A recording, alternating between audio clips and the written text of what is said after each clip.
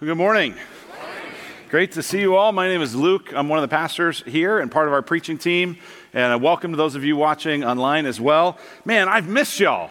I have not been with you the last few weeks, but I bring greetings from some of our sister congregations from Redemption Flagstaff. I was there a couple weeks ago to help pray for the new lead pastor who's there, Anthony. And then last week I was preaching at Redemption Church Gilbert. They had invited me a few months back, and so I said yes. And so it turned out that actually it was the church picnic day at Redemption Gilbert. We did a picnic a few months ago. We were ahead of them, but they copied our idea. But they also got bounce houses, and when 4-year-old Hank saw the bounce houses, he said, "I'm never going back to Gateway."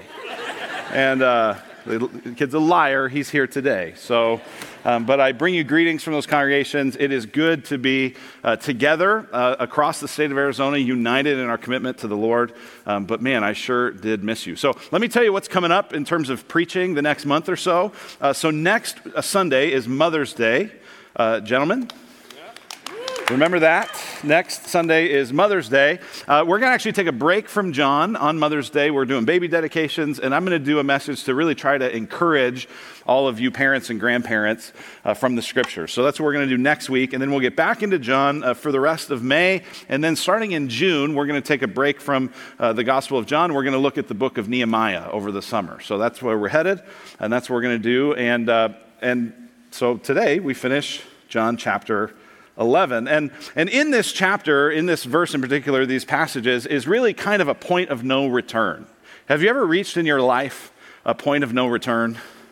I remember this about 10 years ago. Molly and I were celebrating our 10th anniversary, and we said, you know what, let's go to Colorado and let's go skiing for our 10th anniversary. That sounds like a lot of fun. And I grew up in Colorado, but didn't really ski after about 10 years old. So I'm not like some sort of skiing expert or anything. And Molly had never been skiing, and so we thought, all right, let's go to this ski resort. We went to Copper Mountain, and the mountains in Colorado, they're just different. I mean, they're bigger than here and everywhere, and we thought, let's go skiing. And so we were smart about it. We had a 3-day lift ticket. We thought, you know what, the first day, let's just get lessons, right? None of us know what we're doing, but we're athletes. We'll pick it up quick. So we get the lessons, and we kind of learn the basic stuff, and then, they kind of say, all right, here's your bunny hill, go crazy. And so we start going down the bunny hill, and we are crushing it. I mean, we are like just nailing this whole skiing thing. And so we talk to the instructor. We say, hey, we kind of feel like we're past this. But what's our best next step? Well, it was early in the season, and so all the green runs were closed. And he said, well, I don't really know what to tell you because you're not really ready for the blues, but the greens are all closed, so I don't know what to say. And we just kind of said, okay, we did the bunny hill for a few more times, and we're finally like, we were both athletes. How hard can it be? So we get on the lift, and we ride up. And if you've ever been on a lift to go skiing in Colorado, it's like at the point at which you think, we should probably be getting off right now. You're only like a quarter of the way to the top, right? And so you get to the top, and it's like, wow, this is steeper than the bunny hill, right? And we're on a blue now, and so we start going down, and I mean, it is not long before we're falling. Molly's pretty much just scooting down the mountain on her rear end, and mostly laughing at me while I'm falling. Meanwhile, we see these like 4- and 5-year-old kids just zooming by us because they had learned something that we were not taught in our class, which was how to turn. Hello, that might be important. We just were taught to snowplow, which only goes so far because of gravity, right? So we're like, man, we are like way on top of this mountain. How are we going to ever get down? This is going to take all day. And finally, I'm like, you know what? Let's go for it. And so I get up and I take off. And about 20 seconds later, I'm thinking, this is the point of no return. I will either stay on my skis or I will die on this mountain. And it was just kamikaze down the hill, and I'm here to talk about it. So I guess we know how that. But you get up there and you go like, this is it. This is the decisive moment. There is no turning back now. And that's what we have in this passage. We have the moment where the Jewish leaders who've been opposed to Jesus all along have now reached the point at which there's no turning back. They're going to kill him as a result of this particular story. It says in verse 53, from that day on, they made plans to put him to death. Now, John, who was a disciple of Jesus, a friend of Jesus, an eyewitness to Jesus, he's been dropping these little breadcrumbs throughout the book that have all been leading up to this point. He's been hinting at the fact that Jesus came to die as a substitute for sins. Let me show you some of these breadcrumbs. John chapter 1, John the Baptist saw Jesus coming toward him and said, "Behold, the Lamb of God who takes away the sin of the world." Lambs were used as sacrificial animals. And Jesus is called the Lamb of God. John chapter 2, Jesus answered them, "Destroy this temple, and in 3 days I will raise it up." The Jews then said, "It has taken 46 years to build this temple, and will you raise it up in 3 days?" But he was speaking about the temple of his body. He's saying, my body is about to be destroyed. John chapter 3, as Moses lifted up the serpent in the wilderness, which he did that on a pole, so must the Son of Man be lifted up. This is Jesus foretelling that he will be crucified so that whoever believes in him may have eternal life. In John chapter 6, Jesus says, "I'm the living bread that came down from heaven. If anyone eats this bread, he will live forever. And the bread that I will give for the life of the world is my flesh." Here's how I'm going to feed you, world. I'm going to die in your place. Finally, John chapter 10, "For this reason," Jesus says, "the Father loves me because I lay down my life that I may take it up again. No one takes it from me, but I lay it down of my own accord." I have authority to lay it down, and I have authority to take it up. So all of this has been hinted at, but now we reach the point of no return. And actually, from chapter 12 to the end of the book is just going to cover the last 2 weeks of Jesus' life. It's going to spend an extraordinary, inordinate amount of time on the moments leading up to Jesus' crucifixion. And that pivotal moment all happens in this story. Now, what creates this pivotal moment is what we looked at last week in John chapter 11. So most of John chapter 11 is the story of Jesus raising his friend Lazarus from the dead. Lazarus was sick, and rather than just healing him right away, it says Jesus stayed where he was for a few days, waited till Lazarus died. And in fact, Lazarus had been dead for 4 days to the point that his body was going to be stinky, and he shows up and raises him from the dead. It's an amazing miracle. All throughout chapter 11, you see that Jesus knows that by doing this, it's going to seal his own fate. That only if Lazarus lives, he'll die. And sure enough, that's what happens. Jesus raises Lazarus. And so now we have the meeting where they decide, in light of this happening, what do we do? And we're going to see 4 key lessons about the heart of the gospel and how hard it is to believe and what it means. So that's what we're going to look at today. Let's pray, and we'll dive into it. Father, thank you for your word. Thank you for Christ, the Lamb of God, the temple who was lifted up, who gave his flesh, his life for us, who laid his life down and who took it back up. And we pray now that you would use your word to help us to know Christ, to be encouraged by him, to have new life in him. And we pray that you would speak to us. In Jesus' name, amen. All right, so the first lesson that we have from this short passage, it's not a bunch of verses, it's just 45 to 54. The first lesson we have is that unbelief is more irrational than you think. Unbelief is more irrational than you think. We all think of ourselves as pretty rational people, right? I know the facts, and I know the science, and I've studied stuff, and I'm a logical thinker, and I'm not kind of getting suckered by illogical thinking. We all think of ourselves that way, especially if you're here and you're not a follower of Christ. Probably one of the reasons is you have some kind of logical hang-ups about it. And you go, I don't know what I think about miracles, and I don't know what I think about floods, and I don't know what I think about some of these claims. It just doesn't make sense, is what you'll say.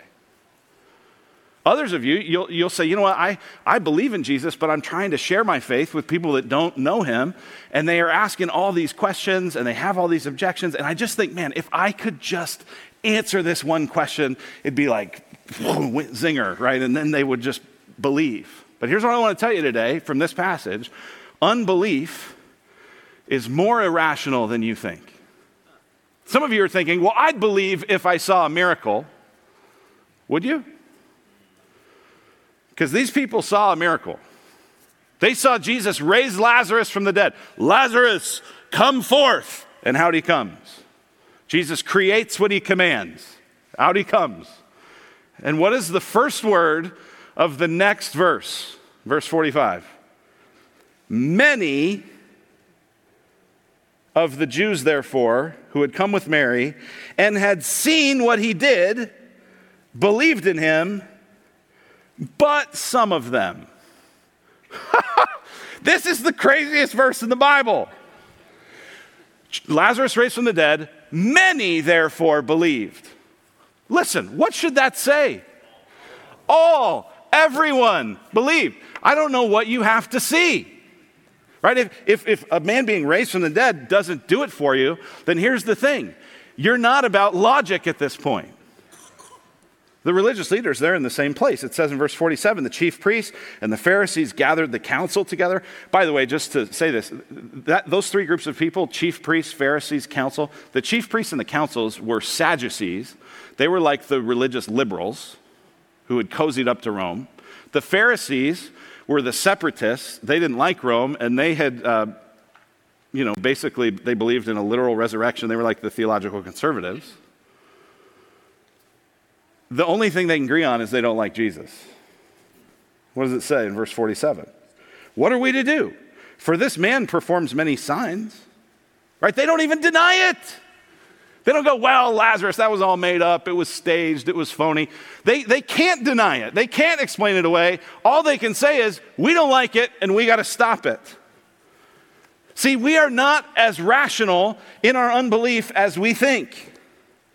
In truth, the reason we don't believe is because we don't want to. For those of us who do believe, but in our life it doesn't look like we believe because we go on sinning. Do you know why we go on sinning? Because we want to. It's not rational. It's crazy. We know that it does not lead to life. We know that it does not lead to joy. We know that it does not lead to fulfillment and love. But we keep doing it. Why? Because we want to. Unbelief is not rational. It's nuts. But it's in all of us because we love the darkness. That's what Jesus says in John chapter 3. He says, here's why you don't believe. This is the judgment.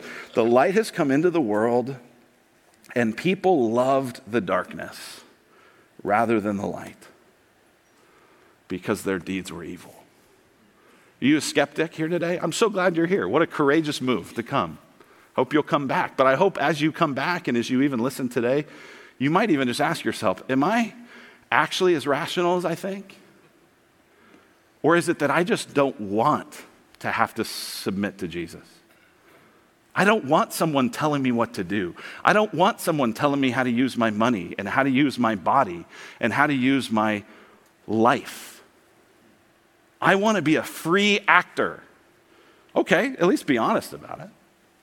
And if you're here and you're trying to reach people who are skeptics, just know that your logic isn't going to win them. This is why you got to pray and you got to share and you got to pray and you got to share and you got to love and you got to pray and you got to love and you got to share and you got to pray and you got to love, because it has to be something God does. It's not rational. So why don't we want Jesus? Well, we love the darkness. And we're threatened by Jesus. Here's our second lesson, is that sooner or later, Jesus' kingdom will displace every other kingdom or nation. See, this makes sense. If you don't want Jesus to be Lord of your life, and he's a threat to your comfort and your power and your status and your influence, then you'll do whatever it takes to stop him. And that's what goes on here. Right? They're afraid of what they'll lose if they follow Jesus. Verse 48, if we let him go on like this, isn't that funny? They always, people in charge always think they're more in charge than they are.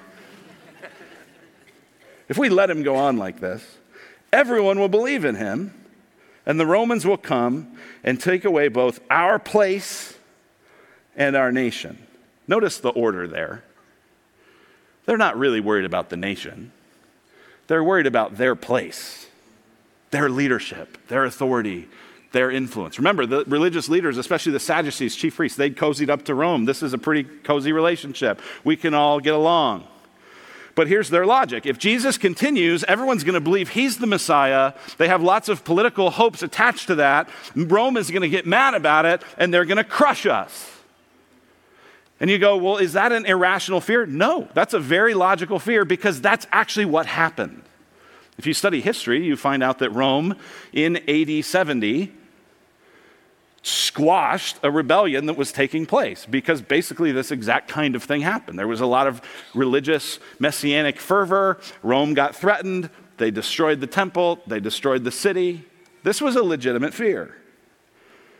But they're threatened mostly about what they're personally going to lose from it. They'll take away our place. In verse 50, it says, Caiaphas says, "Nor do you understand that it's better for you."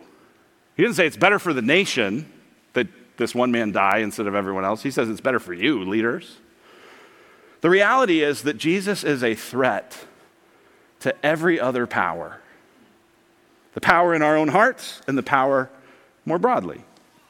This is like on my street. I live on this in this neighborhood where our street's kind of like the main thoroughfare that all the other streets in the neighborhood kind of branch off of. And there's this one little spot where I guess the people that live opposite from each other all have a bunch of teenagers or something, because there's always tons of cars parked on the street, and it's kind of a curve, but it's narrow enough that you really, like, every time you kind of pull up to it and there's another car coming, there's like a moment of truth, right? And it usually depends on what? Which car's bigger, right? Or just who's more aggressive, I guess, right? You're getting this like chicken game every time. And, I, until recently, drove this little tiny, toaster oven called a Scion XB. And I'm on the losing end of all of these things, right? And you see a Ford F-150 and it's like, I'll just pull over now, thank you. And here's the reality. The claims of Jesus are exclusive, dominating claims that force you to pull over or be crushed, right? Jesus is driving an original Hummer coming down this, not the little H2, the little cute Hummer, like the real Hummer. Like that's what Jesus is driving down.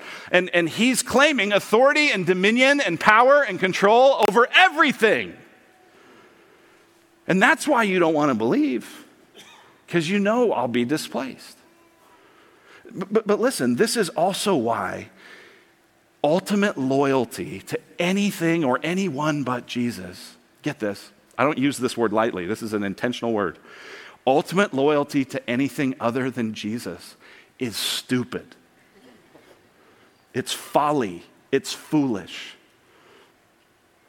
Like in our house, we say, we don't use the word stupid. I'm going to use the word stupid because it's stupid. Jesus is Lord. And Jesus reigns, and Jesus rules, and Jesus will conquer every other power. The scripture says that in the end, every knee will bow, every tongue will confess that Jesus Christ is Lord. Amen. So allegiance, ultimately, to any other thing, it's dumb. Jesus is claiming that he is the king, right? Sometimes we like to say, people will say, Jesus was never political. I don't like when the church is political because Jesus was never political. Here's what we actually should say. Let's be careful about this. What we should say is Jesus was not partisan, but Jesus was absolutely political, right? How did he announce the gospel?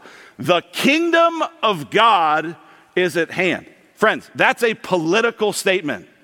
There's a new leader. There's a new king. There's a new ruler. There's a new authority in town. That's a political statement. Now, Jesus doesn't get into partisanship, but he makes a political statement. And they realize this. They know it. They're threatened by it. And allegiance to any other thing ultimately is just folly, right? Like, so get this. Say the Pledge of Allegiance at school. Be a patriot who loves your country. But don't love it more than Jesus. Don't let your love for the nation eclipse your love for God. Because the kingdom of God will be here long after the United States of America is gone. He's the king. And he's supreme. And Jesus is so supreme that he can even use the sinful actions of people to accomplish his purposes. That's our third lesson. God is supreme in power, even over the sinful actions of people. God is so sovereign, that means supreme in power. He's supreme in power, so much so that he can even use the sin of other people to accomplish his purposes. That's what's going on here. The chief priests, the Pharisees, they gather together. They say, what are we going to do? And here's what it says in verse 49. But one of them, Caiaphas, who was high priest that year, said to them, you know nothing at all.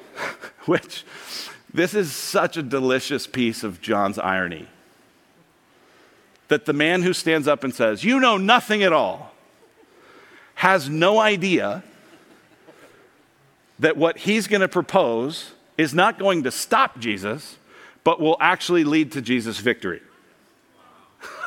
Don't you love John?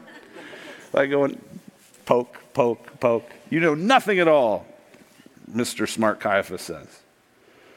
He's high priest. You know nothing at all. Verse 50. Nor do you understand that it is better for you that one man should die for the people, not that the whole nation should perish. Which, by the way, he's right about that, right? If Rome's going to get mad and destroy the people and lots of people are going to be killed, he's saying, listen, this just makes sense. It's better that we kind of sacrifice this Jesus guy rather than all of us die instead. So Jesus becomes a sacrifice for the people. That's a smart plan if you're just trying to protect your own power. But look at what it says in verse 51.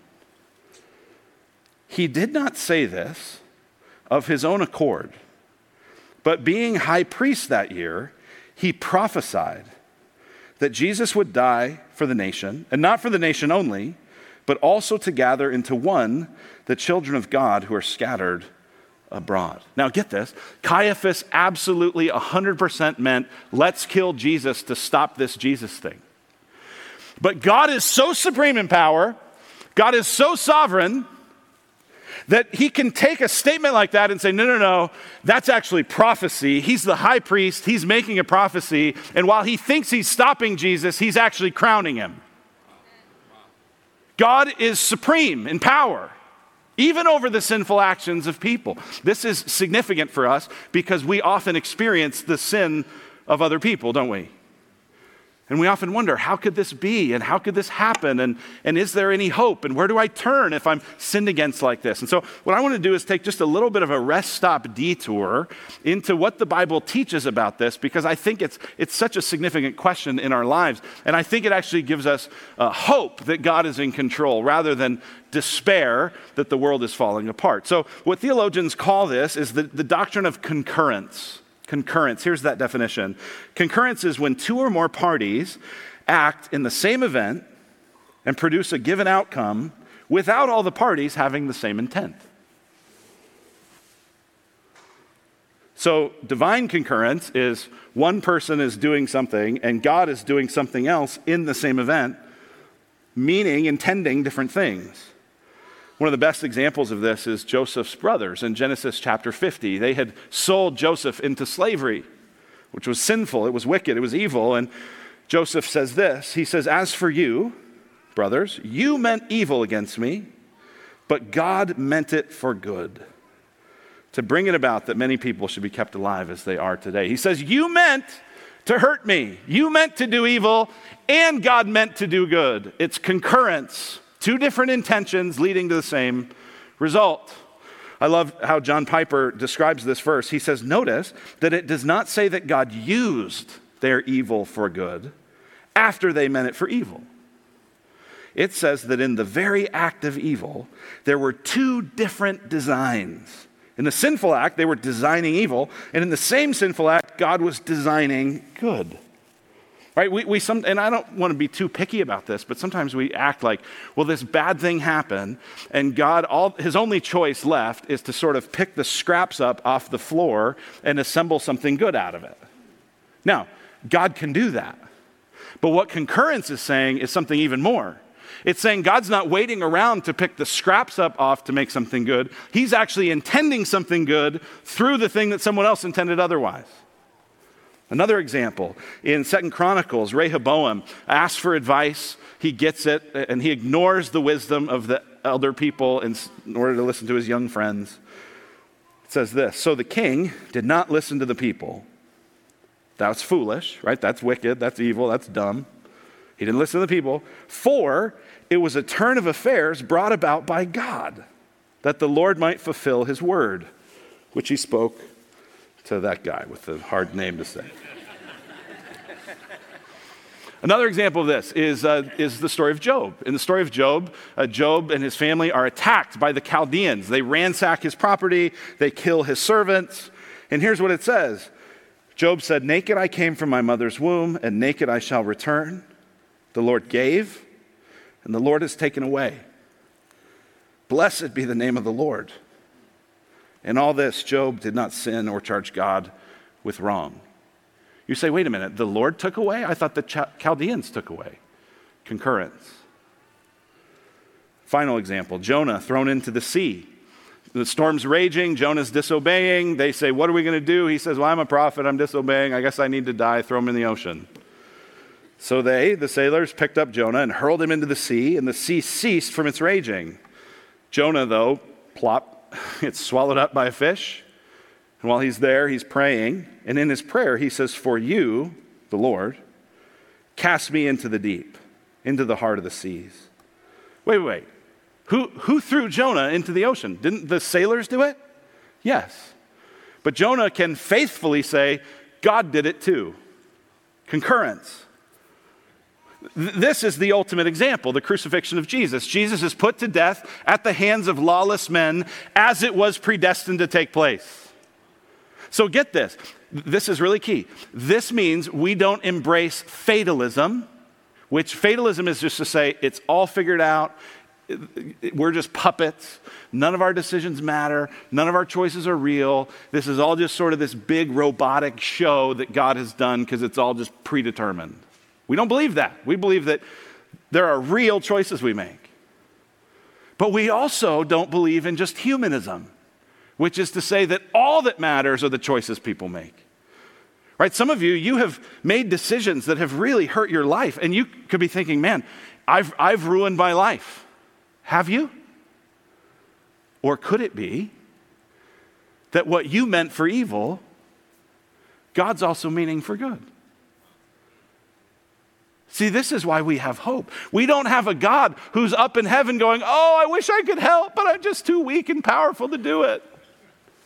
No, we have a God who even in the most sinful actions, like the crucifixion of Jesus, intends it for the good of those who love him and are called according to his purpose.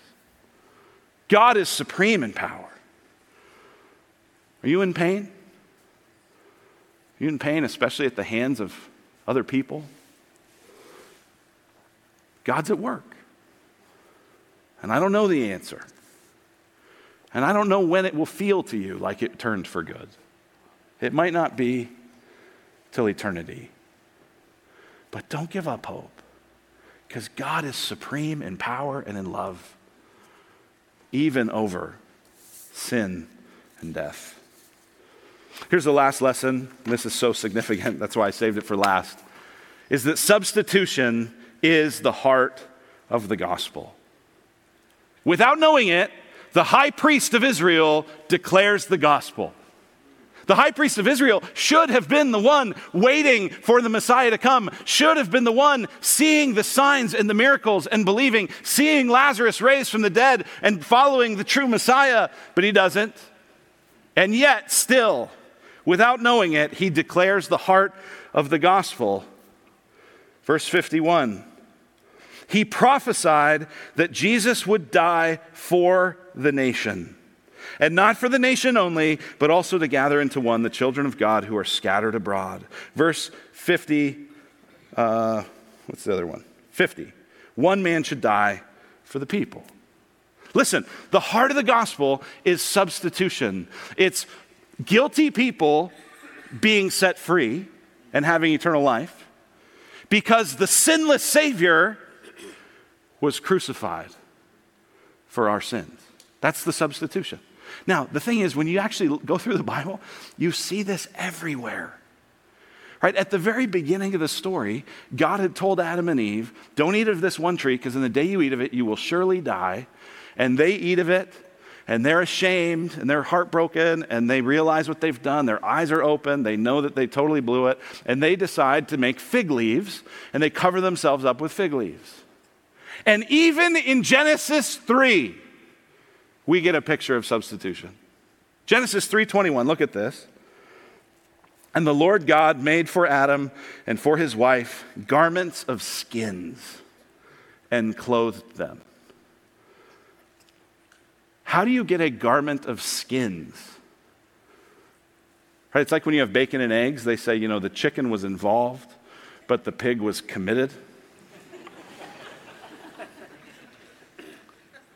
Right, you only get the skins if the animal dies. Right? He didn't cover them with wool that was going to grow back. He covered them with skins.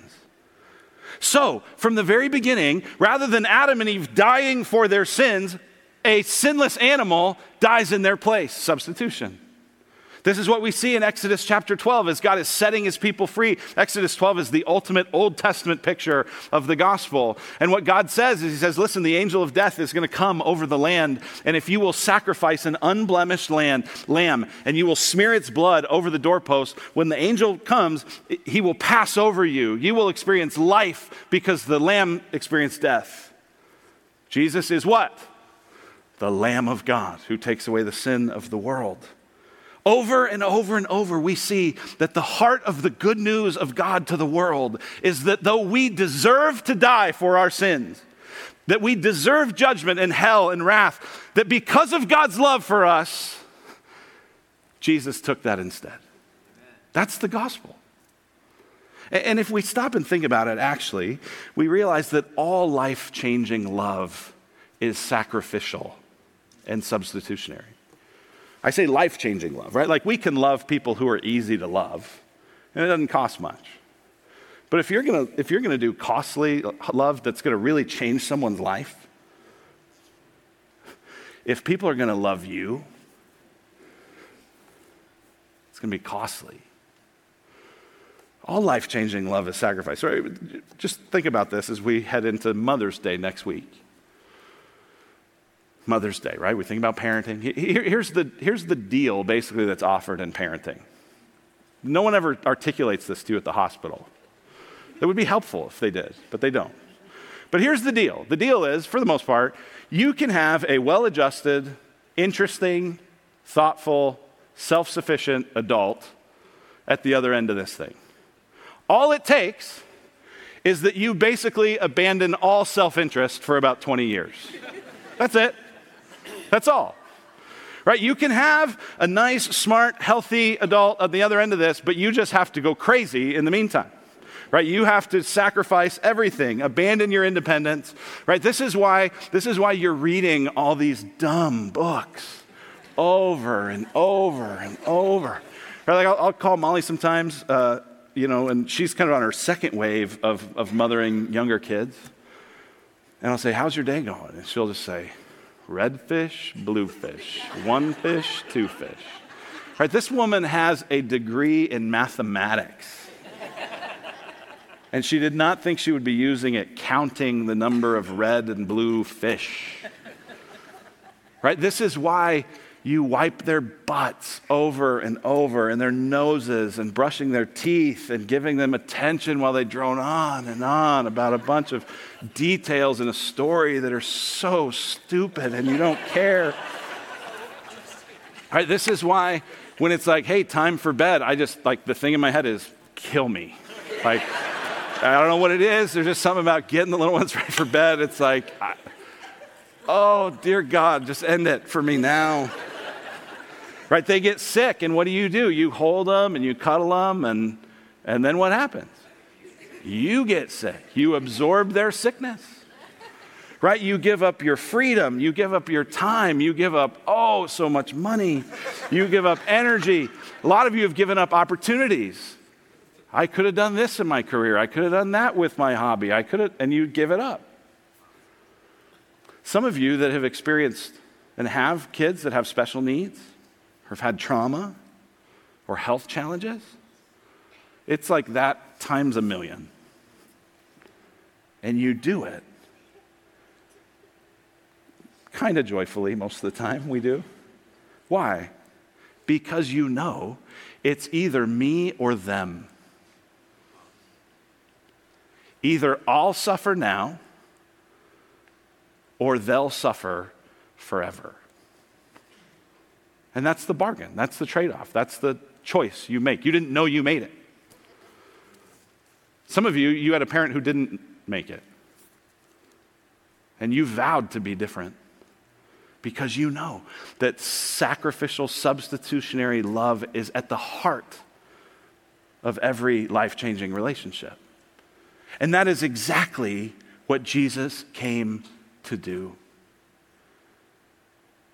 We are sick with sin, and he comes near and he catches our sin, and he dies for it on a cross, and he's raised to life again so that we can catch his holiness. We are brought in because he is cast out. We are adopted because he's abandoned. Do you get this? Just over and over and over. This is what happens in the gospel of Jesus Christ. We are forgiven because he's forsaken. One man will die for the people. And not just these people, but to gather into one children of God scattered all over the world. This is the heart of the gospel. This is the hope that we have. Not that we will clean ourselves up and get better. Not that we will be logical and intelligent and smart and figure it all out, but that we'll realize that without Christ, we have nothing. And he's our hope. And that's why we're going to celebrate communion in just a moment. Because we have a hope that comes because Jesus died in our place. Let's pray.